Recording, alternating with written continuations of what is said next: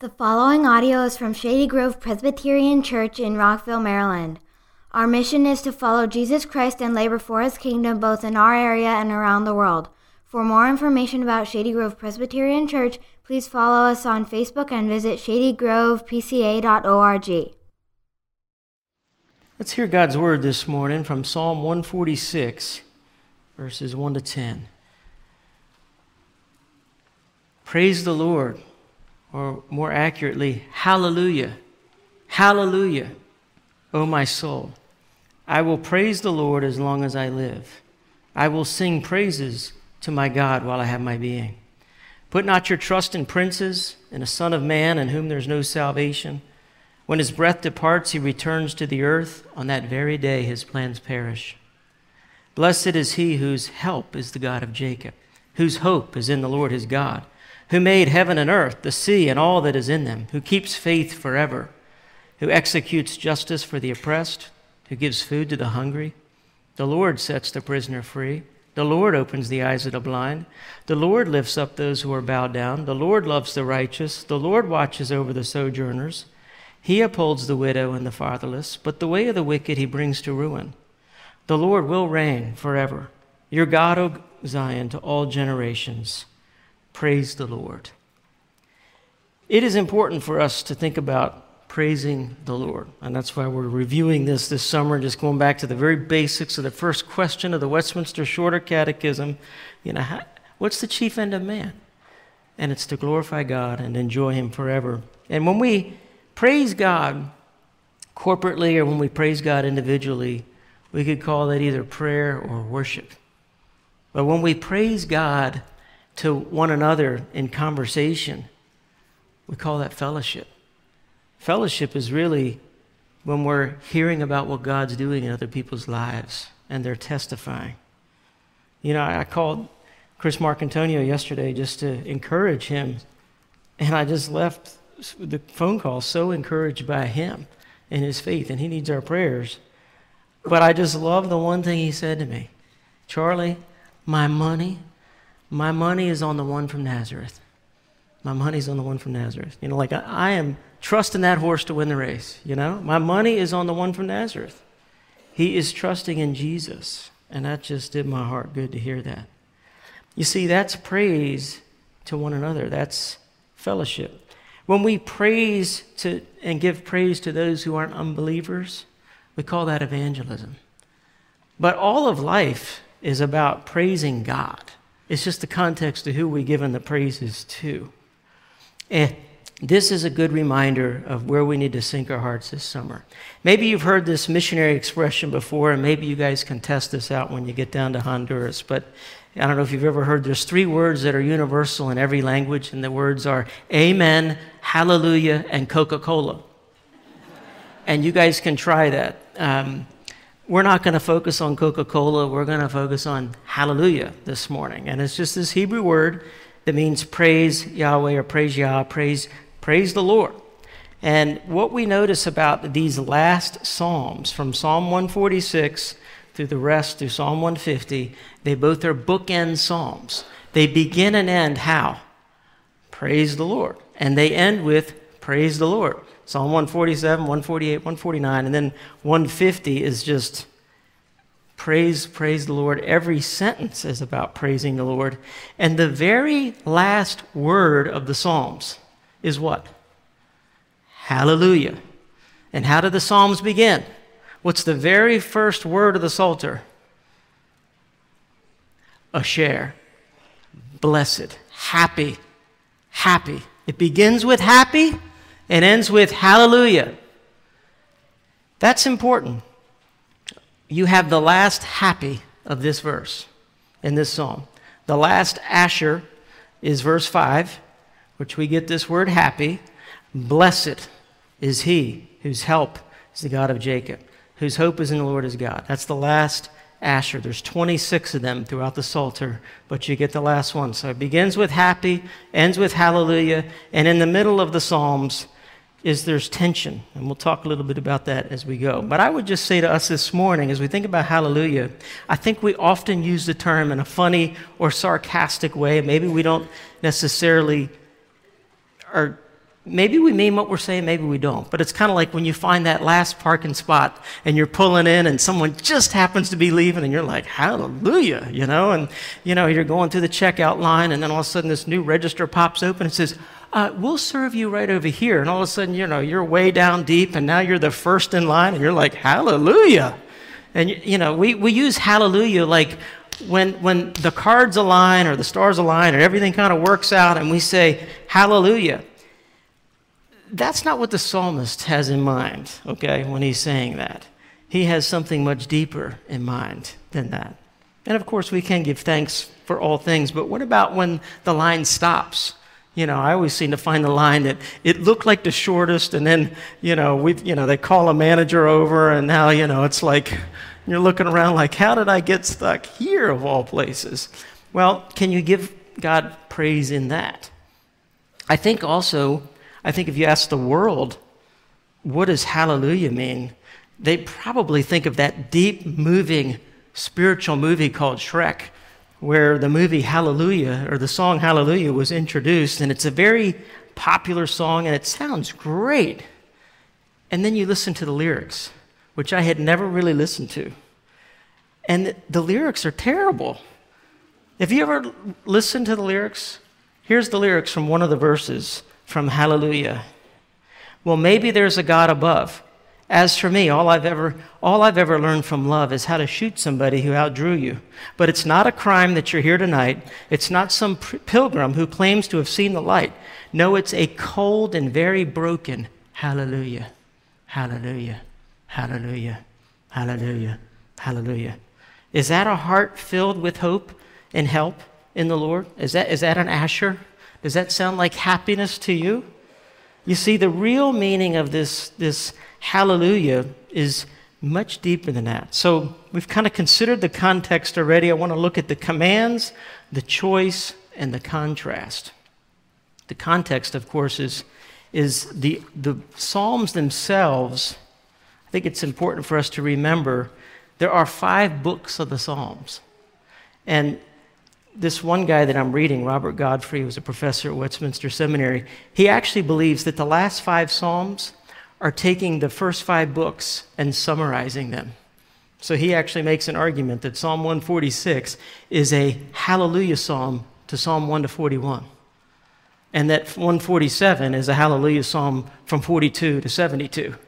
And then 148 is 73 to 89. And then, so 1 is 90 to 105. And then, 106 or 107 to the end. So you have these 5 books of the Psalms, and that feels like he might be reaching a little bit. I'm not sure if that's, but I think the point for us to see is that the Psalms have a direction and flow, and they were chronicled intentionally for us to get the flow and the rhythm of the Christian life.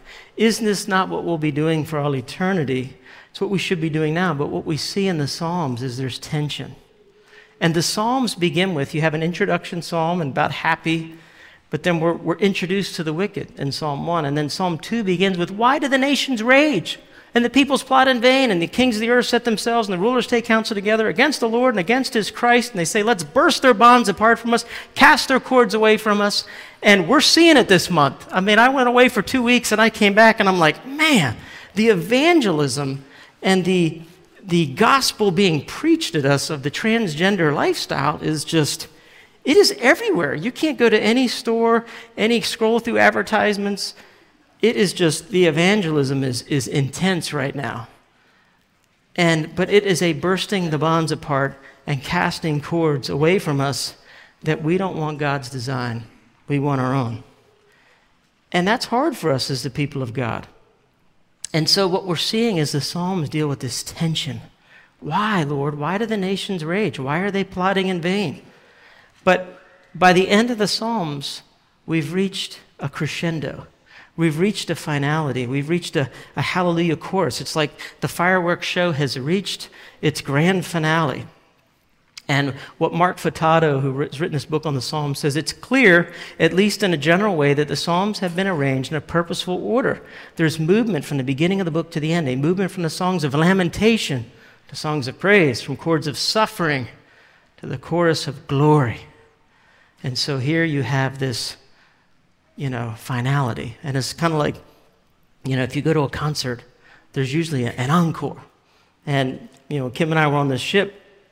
We had these incredible shows every night, and they bring in these, big name people I hadn't heard of, but, this one lady that she came from Vegas, and she was doing a Whitney Houston tribute, and she was amazing.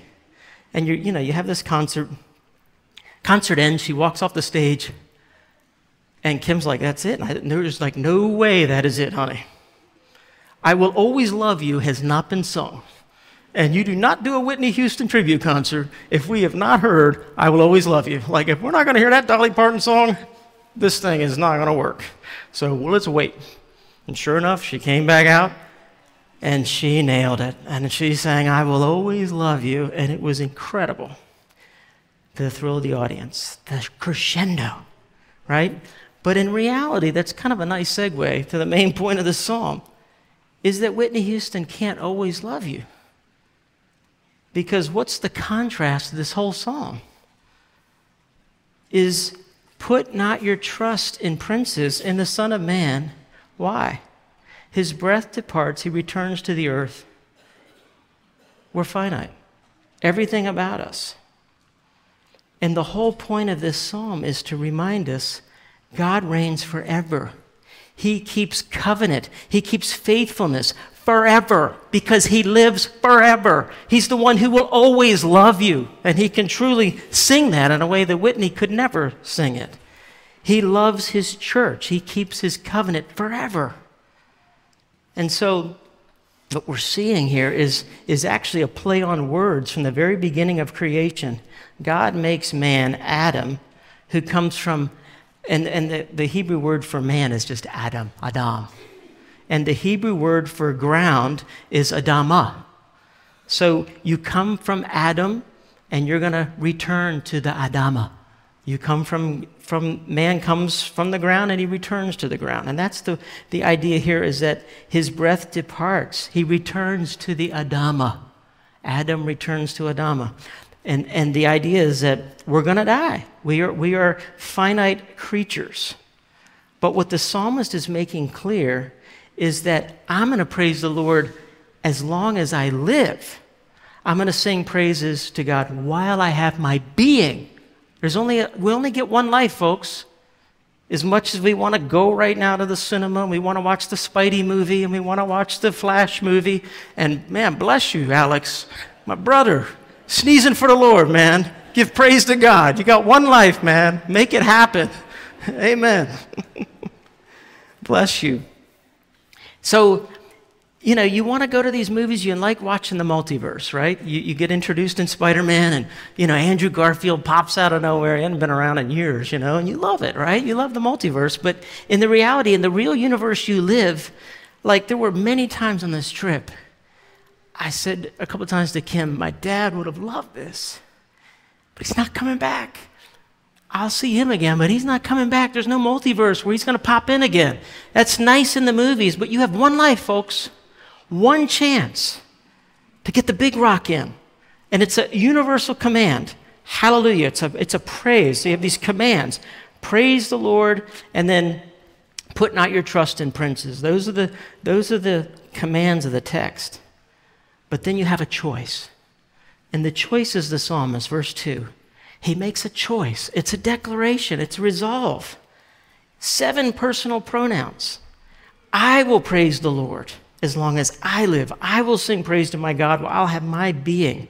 It's very personal. Oh, my soul. He's calling his whole body, his nephesh, his being to praise the Lord. And he's being very specific of how to do it. We sing. Spurgeon just says in the Treasury of David, oh, for a heart full of joyful gratitude that we may run and leap and glorify God, even as these psalms do. We've got one life to live, and let's make the most of it. And so that leads us to the command, because the temptation is to trust in princes. And it's a good reminder for us to hear. You read this, don't trust in princes, and you might be thinking Prince William or Prince Harry. And hallelujah, and sarcastically, that we don't put our trust in Harry or William, because there's not a whole lot to be trusting in. But prince is just a metaphor for the powerful, the influential, The ones that we were tempted to think, through them will come our salvation. Robert Godfrey, on his book on learning to love the Psalms, he just put it like this. Most people look to the powers of this world as the source of justice, food, liberty, and encouragement.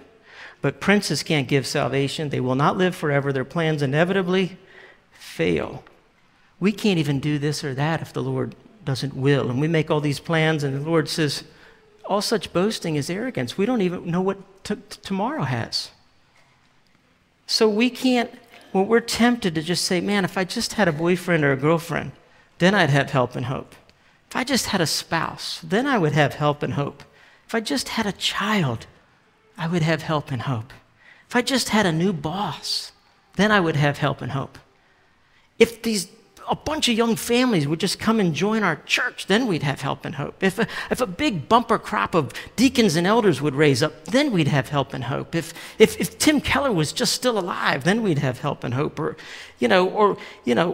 wait till pastor gets back, then we'll have help and hope.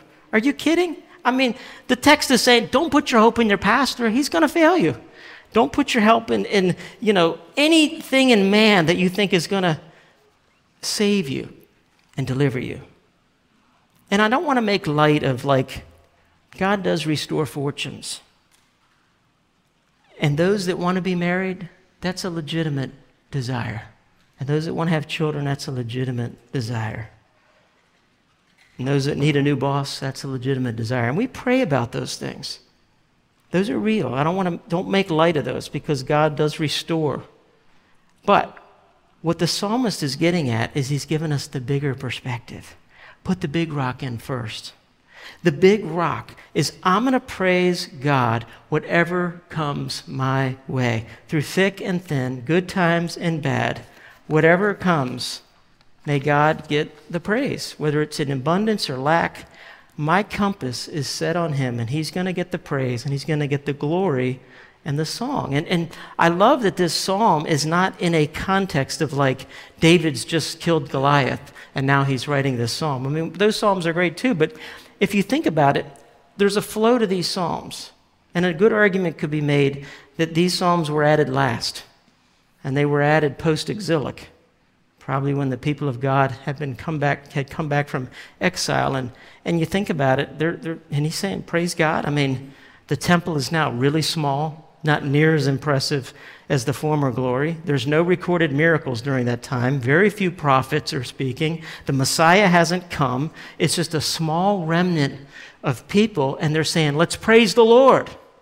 With all my being, praise the Lord. Hallelujah.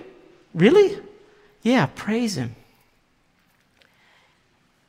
Men can't bring salvation, and it's a good thing to arrive at that early in life. When you think of, I'm reading Jonathan Edwards' biography by George Marsden, and he talks about revival coming to Northampton. 1734. This is April in 1734. Edwards has been preaching for quite a while, and he says things came to a dramatic turning point.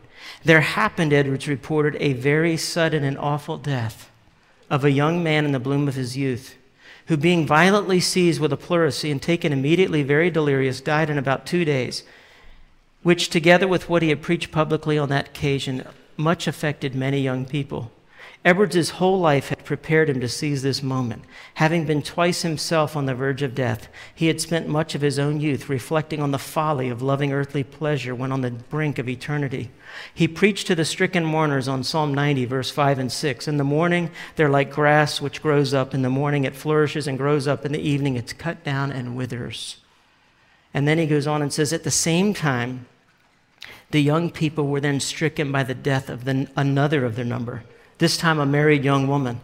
At the outset of her illness, she had been much distressed over the state of her soul, but by the time of her death, she seemed to have satisfying evidences of God's saving mercy, so that she died very full of comfort in a most earnest and moving manner, warming and counseling others. In June, perhaps for this occasion, Edwards composed another funeral sermon that contrasted the doleful lamentation of April, this one extolling the joys and comforts one could take in the death of a saint. And so these very two young people that God took out very early in life led to revival that came down on Northampton. You see, in contrast, the people in Northampton realize they can't put their trust in people because their life is fleeting. And we get to this verse 5 and we have Asher. Happy is he whose help is the God of Jacob, whose hope is in the Lord his God. And as I said, this is the last of the 26 Ashers in the Psalms. And I think you think of today, I'm sure many of you have heard the song "Because I'm Happy" by Pharrell Williams. I love the song, a very catchy song. Heard it on the cruise. Clap along if you feel like a room without a roof, because I'm happy. Clap along if you feel like happiness is the truth, because I'm happy. Clap along if you know what happiness is to you, because I'm happy. Clap along if you feel like that's what you want to do, because I'm happy, right? It's a catchy song, but we're never told in the whole psalm why or what will make us happy. Happiness is never grounded, and it's incredibly fleeting. It's just a song, because I'm happy. But in reality, so many people are not happy. But this psalmist is grounded. He's giving us grounds to be happy. It's a great verse to memorize. Happy is he whose help is in the God of Jacob, whose hope is in the Lord his God. And isn't it amazing? He refers to himself as the God of Jacob. I mean, think about it. He doesn't say he's the God of David, handsome, strong, He's the God of Jacob. Jacob? Name means usurper, heel grabber, deceiver, not impressive, not known for being wise, not known for being strong, known for being a mama's boy, known for being a wimp and a deceiver. You're telling me that's who God loves? Yep. He's called you worm Jacob, and it refers to all of Israel.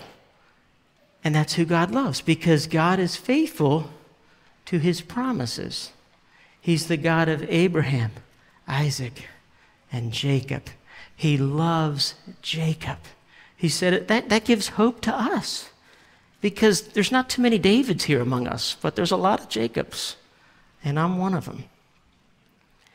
You see, and that gives us something that we can be happy about. And this word happy, listen to Mark Furtado again from his commentary. He says, this word means it's a picture of blessedness. Asher means the opposite of perishing. It's the same thing as happiness, but in a deep, profound sense of well-being in every area of our lives. Blessedness is what God created us for. Blessedness is what God has redeemed us for. Blessedness is what God is in the process of sanctifying us for. And blessedness is what he will glorify us for. It's all about Asher. And so the beginning of the psalm begins with Asher and ends with hallelujah. That's going to be glory in heaven. It's going to be our story. And it should be our story now. And the last thing we want is to be one of these people to be around that's just a stick in the mud. I came across this quote from John Steinbeck, and I'm sure many of you are familiar with him, but he wrote this book called Travels with Charlie. And in 1960, John Steinbeck went on this trip around the U.S., and he's writing about, America, and it's this vintage book about describing America, and he takes his dog, the standard poodle named Charlie. Everybody names their dog Charlie. I don't know why, but they do, and I've come to learn that. And so he starts in New York, he goes up to Maine, and he goes all the way to the West Coast. When he gets to Bangor, Maine, he meets this waitress. And there's this famous paragraph in Travels with Charlie, and this is how he describes her. Strange how one person can saturate a room with vitality, with excitement. Then there are others, and this dame was one of them, who can drain off energy and joy, can suck pleasure dry, and get no sustenance from her. Such people spread grayness in the air about them. I've been driving a long time, and perhaps my energy was low and my resistance down, but she got me. I got so blue and miserable, I wanted to crawl into a plastic cover and die. What a date she must be. I tried to imagine that last and couldn't. For a moment, I considered giving her a $5 tip, but I knew what would happen. She wouldn't be glad. She would just think I was crazy. Kim and I experienced this after our trip, and we're getting back on the plane, and somebody's in line, and they have experienced a cruise in Alaska, and she's complaining about every possible thing. And it was just so bad that Kim was like, come on, we have got to get away from this person, because she was just sucking the air out of the room. That is the last thing we want to be as the people of God, okay?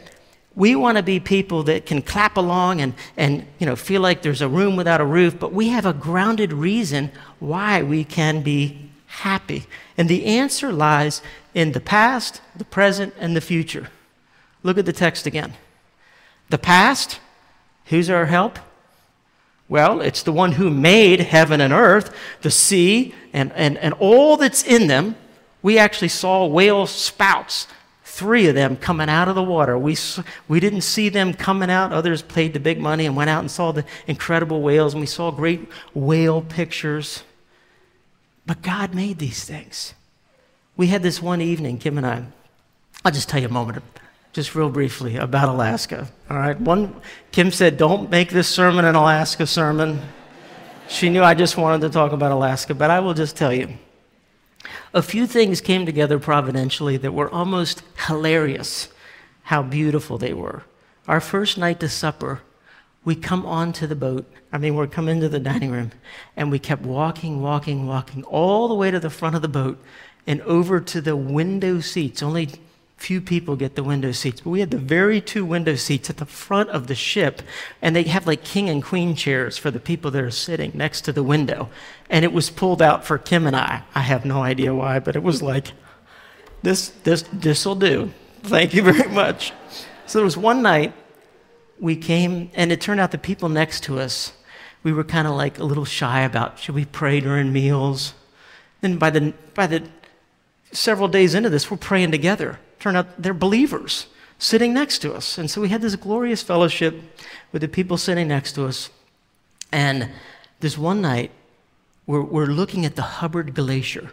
So we're having supper looking at a glacier, which is pretty rare, but of course there's a bunch of them. But it was the closest we got to a glacier on the ship. And I had shrimp cocktail as my starter, then had lobster and New York strip, Cabernet, big glass of wine, and key lime pie for dessert, looking at the Hubbard Glacier. And I said to the guy next to me, listen, I know it's a fallen world, but if an angel were to tap me on the shoulder right now and say, you're in heaven, I'd be tempted to believe him. This is pretty good right now. Praise God. But what you see in Alaska is you're reminded God takes care of all of his creatures. And he has this glorious creation. And one night before we went to bed, we were at this Airbnb, and Kim came and scared me. I'm in the bathroom. She taps me and said, you're not going to believe this. There's a moose right outside our window. So our bedroom. So we go over there, and she had the window open, and moose are kind of, they can kill you, So we sneak around, and we're looking. This moose had bedded down for the night. And there's a moose just less than 10 yards right outside of our window, and he's twitching his ears and looking like this, like a puppy dog, and he's 10 yards from our window. God takes care of his creation. God is our maker. He made heaven and earth, the sea, and all that's in them. And then we see the future. The Lord will reign forever. And the rest of the verses 6 through 9, is all of what he's doing in the present. And all total, there are 12 verbs. This is our God. He made heaven and earth. He keeps faith forever. He executes justice for the oppressed. He gives food to the hungry. He sets the prisoner free. He opens the eyes of the blind. He lifts up those who are bowed down. He loves the righteous, watches over the sojourner. He upholds the widow and the fatherless. He does all of these things in the present. This is what he does now. And wouldn't it be amazing if God came in the flesh and actually gave food to people that were hungry, actually executed justice to people that were oppressed, and righted the scales and helped them and turned the world right side up? Wouldn't it be amazing if God came in the flesh, and people that came down and bowed down before him, he actually lifted them up and restored them? Wouldn't it be amazing if God came in the flesh and actually went to people that had 5 husbands and were living with one that wasn't their husband now, and actually came to people that were actually blind and actually opened their eyes and said it's not their father or their parents who sinned or him, but that the works of God might be displayed? Can you imagine if God came in the flesh and actually did these things? Can you imagine that? You don't have to imagine, because he did every one of these things. This is his calling card. And as Keller talks about, we give people a business card, and it says, this is what we do. Well, God gives his calling card. His card is he's the defender of widows. He's the father of the fatherless. And it's always the quartet of the vulnerable, as Nicholas Walterstorff calls the widows, the orphans, the fatherless, and the poor. The quartet of the vulnerable. How are the righteous described here? Oppressed, hungry, blind, bowed down, sojourners, fatherless, widow. Isn't it amazing? Because the idea is that the gods before our God would always identify with the strong and all the things that make you strong. And our God identifies with the weak. He comes for the weak, for the poor. Those who are poor enough this morning to admit their great need, who are humble enough to give all praise to him and not to themselves, who are humble enough to recognize my life is fleeting. I'm just a breath. I'm just a vapor. But with all I've got, I'm putting the big rock in first. And I'm putting my money on the man of Nazareth.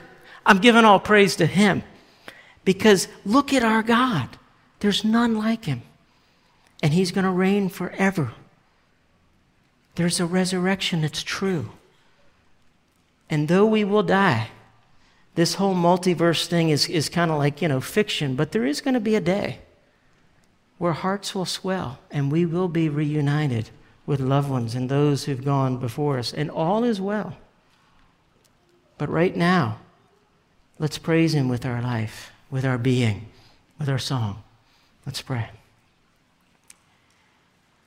Lord, we don't know what our life has for us, what you have ordained for us. Hard things, easy things, where we'll be recognized by the culture of the world, or whether we'll just be obscure people unnoticed. But we know that you identify as the God of Jacob, the defender of widows and those that are vulnerable. And you came to that widow, raised her son from the dead and restored her. You revealed yourself as the one who comes to set captives free. We who were slaves to sin and bent on self, bringing a grayness to the world all around us. Pray that we would be a happy people, because our help and our hope is grounded in you and not in something that's fleeting. Give stability in the fear of the Lord and the stability of our times to us, your people. We ask it in Jesus' name. Amen.